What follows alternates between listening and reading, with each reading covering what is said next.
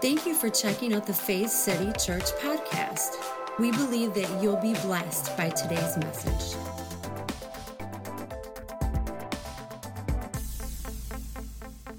I want to get started this morning. I get to talk to you. That's kind of exciting. I'll try to keep it at a minimum. But let's turn to Romans chapter 8. And I have to kind of tell on myself because when I was putting the message together, I really didn't know what direction to go. I was thinking about doing a series and some different things, and I just kept getting this one thing in my heart. And I'm like, okay, we'll go this route. And then I'm telling on myself because I'm supposedly on the worship team, and we have schedules sent out, and we know the lists. I didn't check the list till this morning. But what's so interesting, and I love this, is that we sang a song today about no condemnation. That's what I'm talking about today. I'm like, that is so cool when it just lines up like that. I didn't cheat and look at the notes. What are we singing? But it was just so perfect. There's no condemnation in Christ. And so I want to look at what Paul says here in Romans chapter 8, starting with verse 1. Look at this. Therefore, there is now what? No condemnation. Did you catch that? Aren't you glad he didn't write a little less? Maybe just a bit, depending on what day. He says, there is now no condemnation for those who are in Christ Jesus. How many in Christers? Come on, raise your hand. So if we're experiencing condemnation, that's not coming from Jesus. Look at this. For the law of the Spirit of life in Christ Jesus has set you free from the law of sin and of death. What a powerful statement. You know, when I look into Scripture, I like to do more than just read an English Bible. I like to really dig into what's really being said. And I want to have a conversation today about this killer called condemnation. Say condemnation. It's a killer. What's the answer to accusation or guilt or shame that comes with this condemnation? So let's find out together. We're going to get into this. And I actually titled this, The Killer Mindset. The Killer Mindset. Actually, when I did this, I thought, that's kind of weird. Killer is like a word like bad. Now, when I was young, we used to say, man, that is bad. You know, like you saw a cool car, that's a bad Corvette. But then you could be like, that's some bad cheese, right? Like, there's two meanings. Well, killer's the same way. Like, I mean, a killer mindset could be like, that's an awesome mindset. But today I want to talk about a mindset that kills. Now, I'm not talking necessarily about physical death, but I'm talking about what can kill you from doing everything that God's called you to do, from being who God's called you to be. Does that make sense? And so where does condemnation start? I think that's the first question we need to ask. And for most of us, I think this is a good time to talk about this anyway, because I really believe this, and you hear this every Sunday when you're here. There's something interwoven into every message, and it's the fact that you need to know who you are in Christ. You need to know whose you are, who you belong to. You need to understand the truth of your origin. You need to understand the truth of your being, who you truly are. Because sometimes our actions don't line up with who we truly are. Come on, can I get another amen? But that doesn't mean that you aren't who God says you are. We have to become more in touch with that, awaken to that reality in order to see our actions change.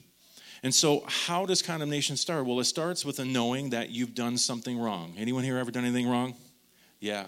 But then it goes to the next level, right? After doing wrong, it brings a sense of guilt, which turns into condemnation. Come on, you condemn yourself for what you did. We've all been there, right? And it really reminds me of the creation story, Adam and Eve. How many are familiar with the story? And so we have the people that represent humanity in this story being created by God, which, by the way, when God created man, he said it's very good. Look at your neighbor and say, you're very good. How many know the story never changed? Now, again, sometimes we can, I don't know, for some reason we look at things differently and we feel like we're just these these evil, filthy people that God can barely stand. But the truth is, his story about us has never changed. Our minds have changed, just like in the creation story. But God's mind has never changed. And so we see that Adam and Eve were created. They were put in this beautiful garden with all the amenities they'd ever need. But they were told not to eat of one tree.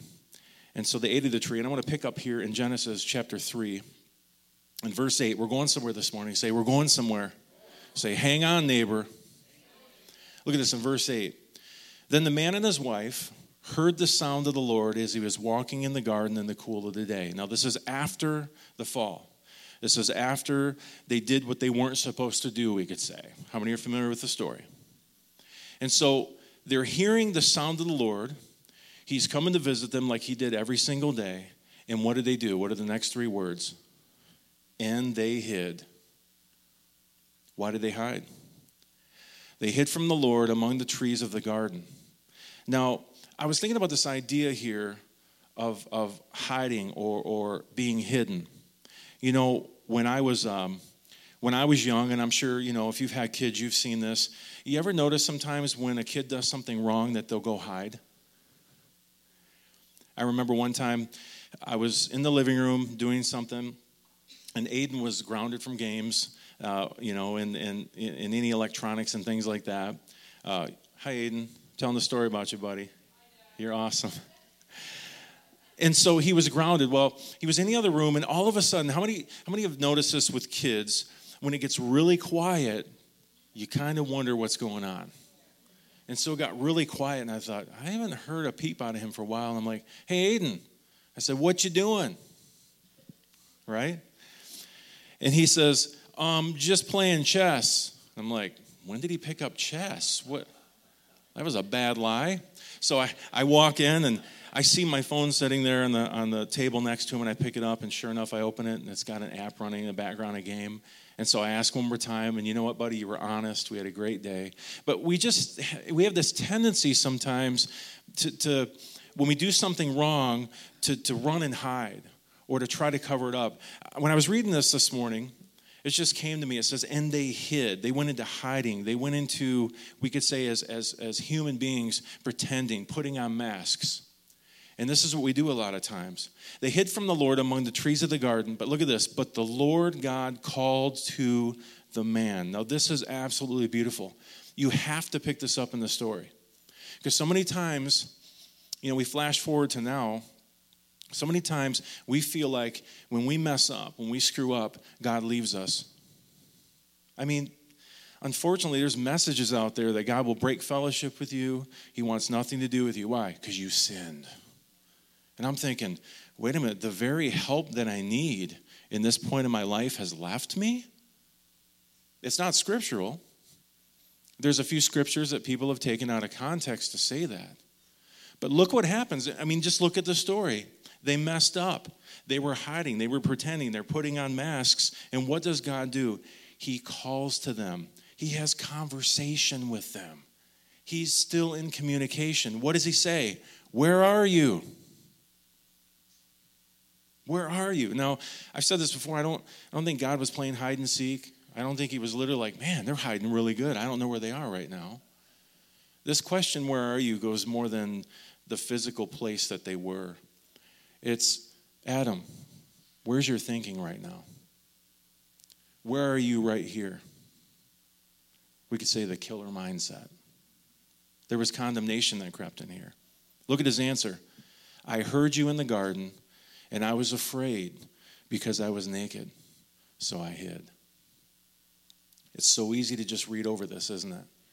All right, dude, you realized you were naked, you hid behind a tree. It's more than that. This word naked in the Hebrew, it means naked, but it also means helpless. Have you ever been in a state where you feel like you've gone so far that you just feel helpless? You feel like, even though deep down it's like, yeah, I know God could help me, but I don't think he wants to. I'm in a helpless state right now. This is where Adam was in his thinking. He says, I heard you in the garden. I was afraid because I was, we could say, helpless, so I hid. Now, this word hid in the Hebrew means to hide, but it also means to draw back.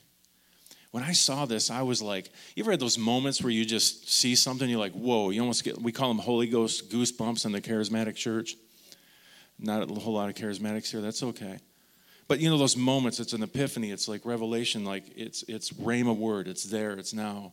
And I thought, oh my gosh, do we see the story that's unfolding here? It says that he drew back. Now, if we flash forward to the children of Israel, when they were making covenant with God, and God says, okay, listen, I understand that, just like at one point they said, we want a king. Why? Well, every other nation has a king. We want to be like them. God warned that it wouldn't be good, but he would acquiesce. I believe the same thing happened with the whole sacrificial system. That's what they were used to. They came out of slavery for 430 years. They were used to seeing this. This is just how the world worked. But what's beautiful is when God was laying out how sacrifices should start and how they should happen, the very first words he says to them is, draw near to me. Why? Because humanity has this way, if we don't feel like we measure up, we don't feel like we're good enough, we feel like we've stumbled, we've fallen, we can't do it, I can't even pick myself up by my bootstraps. What do? We withdraw, we draw back. This is what Adam was doing. He was saying, I'm naked, I'm helpless, I need to hide, I need to withdraw myself, when the very answer for his life was right before him. I want to encourage you today, no matter where you are in your walk with God, whether you have a walk with God or not, wherever you are in life, don't withdraw from God. He loves you. He wants to be there on this journey. He wants to be there with you in these New Year's resolutions you're making, especially when you mess up and you don't quite meet the goal. Come on. Look at this. And he said, this is what God says to him, who told you that you were helpless? I love that word there. I'm embarrassed. I'm ashamed. I'm feeling condemned. I'm feeling helpless right now. And God says, who told you that you were helpless? Have you eaten from the tree that I commanded you to not eat from? See, this is where condemnation began. It's that whole story of humanity where, we're going along, things are good, we feel like life's good, and then we mess up. We stumble, we fall. We operate outside of our true God-given identity, and that's where those sins come into play. And here's the thing. I know that, as a pastor, I understand you have to be careful in how you say things, because sometimes it could come across like sin doesn't matter. But I've never said sin doesn't matter.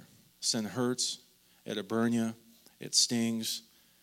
But we have to get it right. Scripture says that the wages of sin is death. Sometimes we insert the wages of God when you sin is death. No, the wages of sin is death. Sin pays out its own wages. How many know what wages are? How many go to work? Right? You're earning wages. Well, when you sin, you're earning the wage of death. And so in those moments, you got to think the source of life, the solution to all our failures, the solution to our addictions, the solution to our falling and stumbling, to all our problems is God. And God says, where are you? And again, I don't believe this is a physical asking. It's, where are you? I mean, the Apostle Paul says in Romans 12:2 that we are transformed by the renewing of our mind. Paul really deals with this mind thing a lot. And so it's so important how we think, because how you think is then how you speak and how you act. And so there's some really valid things to this. So condemnation puts us into a hiding mentality. We could even say a helpless state. It makes us sin conscious.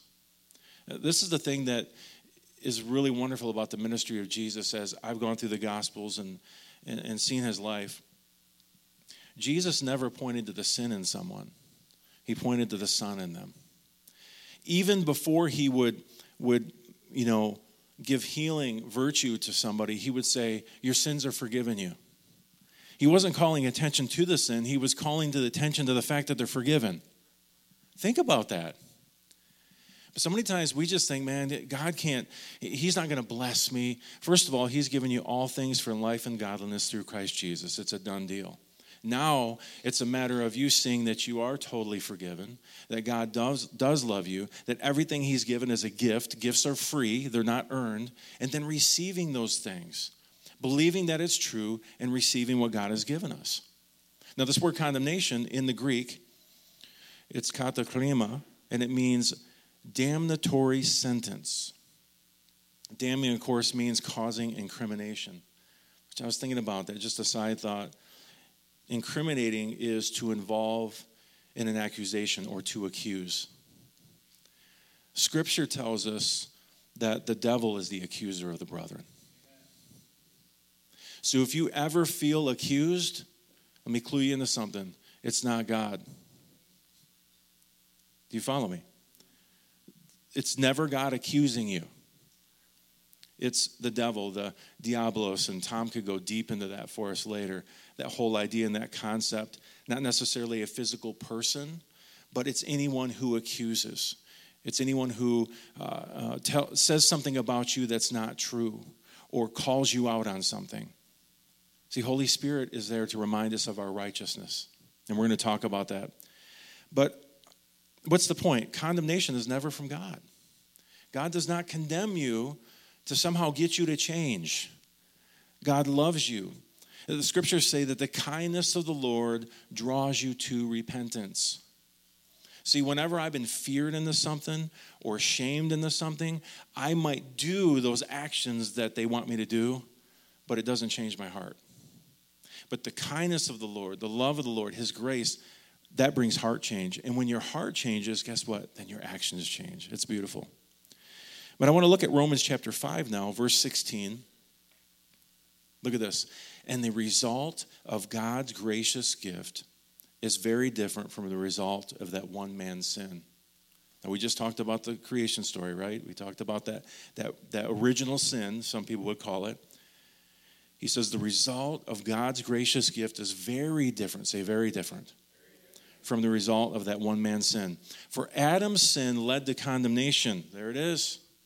There it is. But look at this. But God's free gift leads to our being made right with God, even though we are guilty of many sins. For the sin of this one man, Adam, I want you to pick up on this. Listen to what's being said. For the sin of this one man, Adam, caused death to rule over many, but even greater is God's wonderful grace and his gift of righteousness.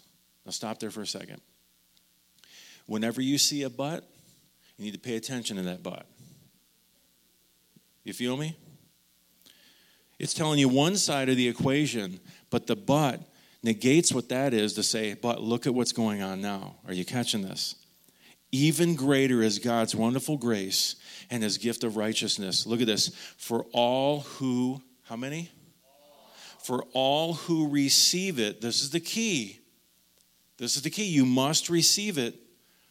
I mean, I use that description all the time when the trees are up and the presents are there. I'm like, somebody can hand you a gift. They extend a gift to you, but you don't benefit from the gift unless you receive it. You could be like, man, that's a cool gift. That looks pretty. That's awesome. Oh, look at this red ribbon. I love red. That's my favorite color. That's beautiful. That's cool. Thanks. Well, receive it. Open it. Benefit from it. Look at this. For all who receive it will live in triumph over sin and death through this one man, Jesus Christ. Now, when we read this, it seems pretty simple, doesn't it? Like, yeah, makes sense. But you know, I've been in church for a long time, most of my life. I usually tell people my story, they have those testimonies, I was in years of sin, hard drugs, just crazy life. And then at the age of 7, I received the Lord. I know it doesn't sound as good, right? I heard a comedian once say, this guy's all like, yeah, I was hooked on crack and all this stuff and all. And he's like, man, he goes, he has such a great testimony. I wished I was hooked on crack. It was a joke. But for most of my life, I've known that there was a God. I've had a relationship with God. It's changed in many ways. It's much more beautiful than it was when I was 7, of course. But, I've been in church for a long time. I've pastored for quite a few years now. and I've counseled and talked with many people, and there's many people who have come to altars and prayed prayers, but they still live in shame. They still live in guilt. They still live in condemnation. And here Paul's saying, we read earlier, there is no condemnation to those who are in Christ Jesus. And then he goes on to say that even though Adam's sin led to condemnation, there's that big but, even greater is God's wonderful grace and gift of righteousness. But here's the key again, for all who receive it. This is key. So think about this. When God comes to you in your garden, your garden of life, a moment where maybe you've totally went off the rails, maybe you've done things that you regret, that you're ashamed of in those moments, ask yourself this question: where am I? Where is my thinking in this moment? Am I hiding? Do I feel helpless? Or am I in the open, even having messed up? I mean, this is something I had to learn the hard way, is that even when I mess up, to withdraw from God, the source of my life and strength, is the wrong thing to do. How does that help me? What, am I going to do it on my own? Well, that's kind of how I live life. I'm going to do this on my own. Lord, I'm going to prove something to you. And then I remember one day, just that still small voice saying, why are you trying to prove yourself to me? You're already my son. Those are those moments that just change you for eternity.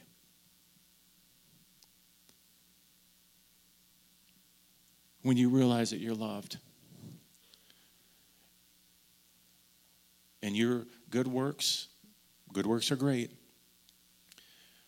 but nothing we do earns the love of God. No matter how hard we can try, there's no trying. It's a gift. It's free. It's freely given. He goes on to say, I can almost see it, sorry. Verse 18, he says, yes, Adam's one sin brings condemnation for everyone, but Christ's one act of righteousness brings a right relationship with God and new life for who? Everyone. It's so cool how inclusive the gospel is. There's alls and everyone's throughout it all. But the key is what? Receive it. You have to receive it. Nothing's forced on you. And I love the analogy of Christmas morning or a birthday party. You don't have to force a gift on a kid. In fact, on Christmas, if they're really little, it's like they're jumping, let's get up, let's go, Santa's here, he came. You're like, oh my gosh, let me sleep. No, let's go. They want the gifts now, whether you give them permission or not. And I often say, why don't we just be children in the kingdom of God and just receive the gifts freely and just be excited about what God has given us? And so when I struggle in life, when, I seem to keep falling and failing, when I feel guilt, when I feel shame and condemnation, I've got to this place where I have to ask myself the question, Andrew, where are you? Where are you in your thinking right now? Because really, again, what we think on becomes our words and our actions. That's why it's so important what we think about, what we dwell on, what we meditate on. And so I need to see in every situation, whether it's good or bad, that I am the righteousness of God through Christ. That's who I am. Guess what? That's who you are as well. And again, it's not something you earn. It's something that's freely given. And what I found is the more that I realize how free it is and how good God is, it literally changes my heart to a place where I want to do the right things. I actually want to reflect the image of God to the world, starting at home with my family. You desire to reflect God's image and likeness. So with that being said, here's a question: what is righteousness? Because maybe some of you here this morning are watching online, or, I've heard that word before, being righteous, righteousness. Simply stated, it's a state or condition of justification. It's the state or condition of being justified. It's Nothing's held against you. This is wonderful. This is what the gospel is telling us. There's nothing being held against you. Your sins are remembered no more. That's why we can say with boldness that we are completely forgiven. And I know people get scared because they're like, well, if I'm completely forgiven, then that means I could. And they start coming up. Nobody does that. When you realize how good it is, you don't go, hey, how much can I get away with? The state or condition of being justified. In other words, all is good between us and God. He approves of us. Some of you just need to hear that this morning. God approves of you, and it's unchanging. So the second question is, how do I obtain righteousness? It's kind of a trick question, maybe a loaded question. It's by having faith in God's good opinion of you. It's by faith. You don't obtain it through working harder. You obtain it by going, oh, it's a gift. It's mine. I know it seems so simple, doesn't it? Listen, the gospel isn't hard. I think we've made it harder. I was talking to Reverend Michael Lusk from Vanguard Evangelism. I was actually blessed enough. We say that as Christians. We're blessed. We're not lucky. My dad used to say that. But we were hanging out the other night just talking. And, I mean, this is a man in a ministry that has gone all around the world, 21 nations. I mean, seen so many wonderful things happen when preaching the gospel. And he says to me, he goes, I think we just made the gospel way too hard for people. I said, man, I'm right on the same page. And he and I were having a blast because, I've been digging into the early church fathers and history and just having a blast. And that's what he's been doing. In fact, he's learning, I think he's learning Hebrew right now. I'm like, man, dude, I'm jealous. Going to seminary and learning so many things. But, when you begin to open yourself up outside the box of denomination and you realize that the early church had so many ideas that they were tossing around and debating and talking about, and there's so much wonderful revelation. Sometimes we don't know anything, before Augustine. But you go deeper in, you start going, man, there's some really good stuff here. And you realize how good the gospel is. And sometimes what we've done is we made it so hard. We're like, man, we're gonna really do you good here. We're gonna put up some hurdles and some doors, and we're gonna lock them for you. And then if you find your way and work really hard, then maybe, just maybe, you'll go to heaven. Why are we making it hard? No, not everyone, but I'm included in that. I look back at some of my messages and go, wow, you were making this way too complicated. It's not that complicated. And so it's a process. It's a journey, right? So we don't work for righteousness. It's a free gift from God. It's very important for us, though, to realize that we are righteous because it will completely change our perspective on everything in life. Now, I know it's kind of tough, especially if you've been, dealing with an issue or an addiction or something in your life. It's really hard to see yourself as righteous. But at the end of the day, God calls you righteous. How many here want to argue with God? I don't. Maybe we should just trust him and say, all right, I believe you. It's going to take some time. I'm going to have to process this. I'm going to need spend some more time with you. I need a better understanding of who I am. Because, here's the thing. When we look in the mirror, we see everything, don't we? And we get up close and we see, oh, man, look, another zit. And we see all the stuff. And even if you take that in a metaphorical way, we just see everything. And we have this tendency to think of ourselves as a sum total of all our bad actions, instead of seeing ourselves as God has called us: righteous, pleasing, holy, acceptable. Some people are cringing right now, thinking, I could never say that about myself. Well, until you do, you'll continue to struggle. I say that because I know. I myself did. All right, God, I'm really going to prove it. I'm going to prove it. This week is the week. This year is the year. Rather than going, you know what? Instead of this being the year or the week or the month that I do more, why don't I just take time and rest in what you've already done for me and awaken to the truth of who I am? Isn't that beautiful? I believe that we begin to see victory in our lives when we operate from this perspective. See, operating from a righteous perspective, it brings faith. It brings trust. But when we operate from a condemned perspective, it brings fear, resulting in doubt and ultimately condemnation and hiding because we feel we don't measure up. We can't do enough for the Lord. So seeing ourselves as righteous enables faith to operate, whereas a condemned heart disables our faith from operating. Why? We can't trust God. I hear what you're saying, preacher, but you don't know my life. No, I may not know your life, but God knows your life, and God still calls you righteous in the midst of all that stuff. We call it stuff here at Faith City Church. How many have some stuff in their life? Understanding that we are acceptable to God causes us to believe him and take him at his word. Let's look at Romans 8 again. And I want to look at this in the Mirror Bible. I love this translation. Because we really have to get to a place where we just say, God, I trust you. I believe that you want to heal me physically, spiritually, in my soul.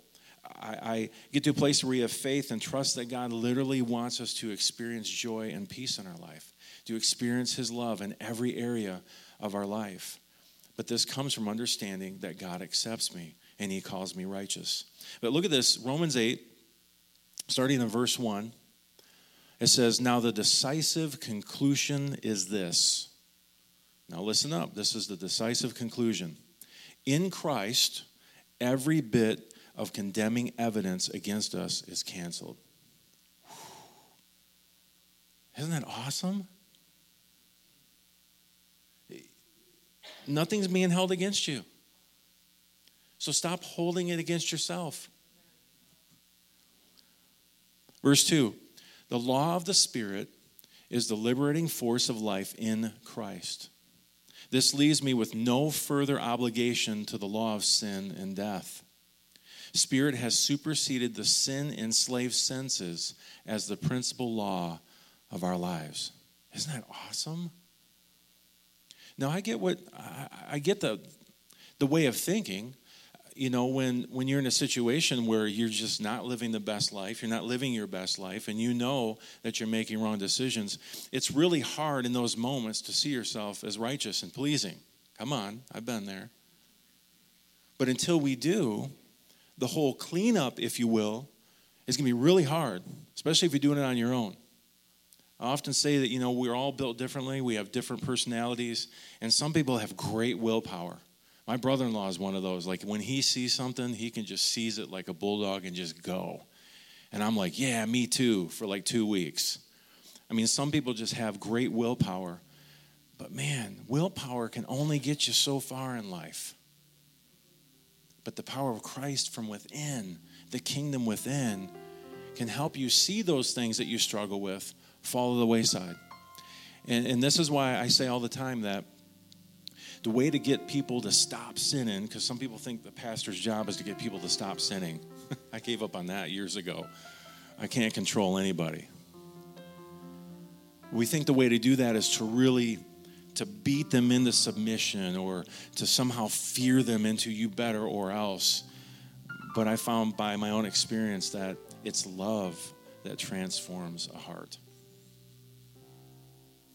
And when love transforms your heart, you will begin to do the right things out of your heart. It makes a big difference, doesn't it? So listen, don't give in to condemnation. Reject it.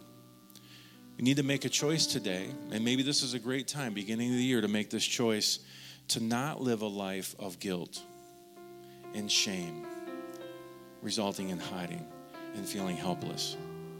Because God's right there. He's not going anywhere. He promised to never leave us and never forsake us. Listen, God loves you. God loves you. And there's nothing you can do. We sang the song today, Reckless Love. Now, whether you like the title or not, it is kind of reckless because, you know, I think about the way that sometimes I love, and really it's not love because it has conditions with it. If you do this and that, and I'm working on it.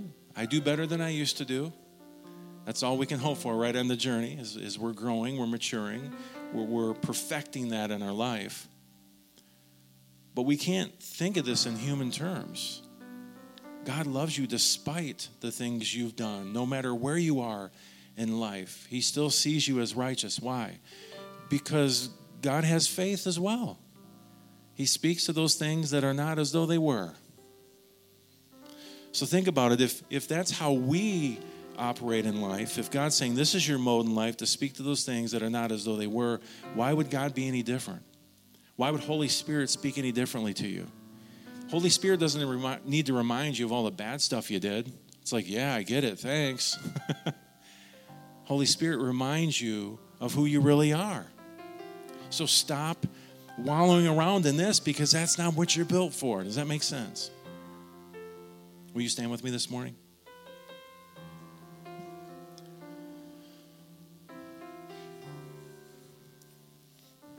Maybe that was kind of a simple message, and for some of us, maybe we're in a place where we understand this, but I just believe that there's people who still struggle with this. People who love Jesus. People who go to church, they read their Bible, they pray, they're doing all the right things, but they struggle with shame and with guilt. And they still struggle with sin in their life. Well, the answer to that is when God says, where are you? It's to go, I'm not in the right place right now. I see it now, Holy Spirit. And think about this. God never brought shame to Adam and Eve. In fact, he covered their shame. It says that he actually took an animal skin and covered that shame, that helplessness, and said, listen, I'm here for you. And I say this all the time. I'm going to say it again. God didn't offer a sacrifice and clothe them so he could look at them and be okay with them. You ever watch, I think it's Looney Tunes, might be an episode or two of Sylvester and Tweety. Don, you know where I'm going with this. But you ever seen they have that pair of glasses and they'll paint onto it like the bird, Tweety Bird or something, so and then put the glasses on him, he thinks the bird's there. I think about that because I think sometimes we think that God has this pair of Jesus glasses. And when we come to him and we're in a struggle and we're in a time of need and we're like, God, I need you. He's like, oh, just a minute. I can't look at you. Just puts it, oh, okay, I see Jesus now. Okay, it's okay. I can speak to you now. What a messed up idea. God doesn't have to put Jesus glasses on because he sees us for who we are. Does that make sense? And so for some of us, if we're struggling this morning, as we're praying this morning, I really want you to just release that bad thought of yourself, that bad idea of yourself, that bad picture of who you think you are. And I really want you to trust God in who he says you are. Let's pray. Heavenly Father, we thank you so much for just these opportunities where we can connect together, where we can share together in Scripture, knowing that you're here, you're leading us. And I just pray for anyone who's struggling this morning with condemnation. And maybe some of us feel like it's a penance. I'll feel bad for a while. That'll really prove to God that I mean it this time and I'm really, really sorry.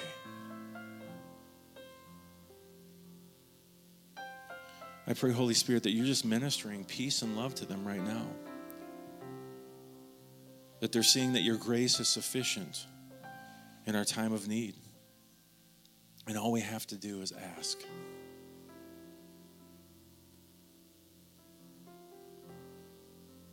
So we ask, God, help us in these areas of our life. Help us to see ourselves as you truly made us to be.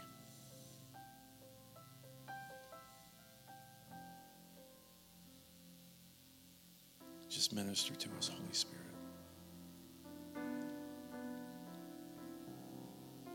Say this with me. Heavenly Father, I love you because you first loved me. And I just give to you right now this bad picture of who I think I am. I release it to you. And Jesus, I give you permission to bring healing, bring wholeness to my life. I receive the gift of righteousness. It's mine. In Jesus' name, amen. For more information about Faith City Church, please go to faithcity.tv. As always, we pray that you would grow in the knowledge and grace of our Lord and Savior, Jesus Christ.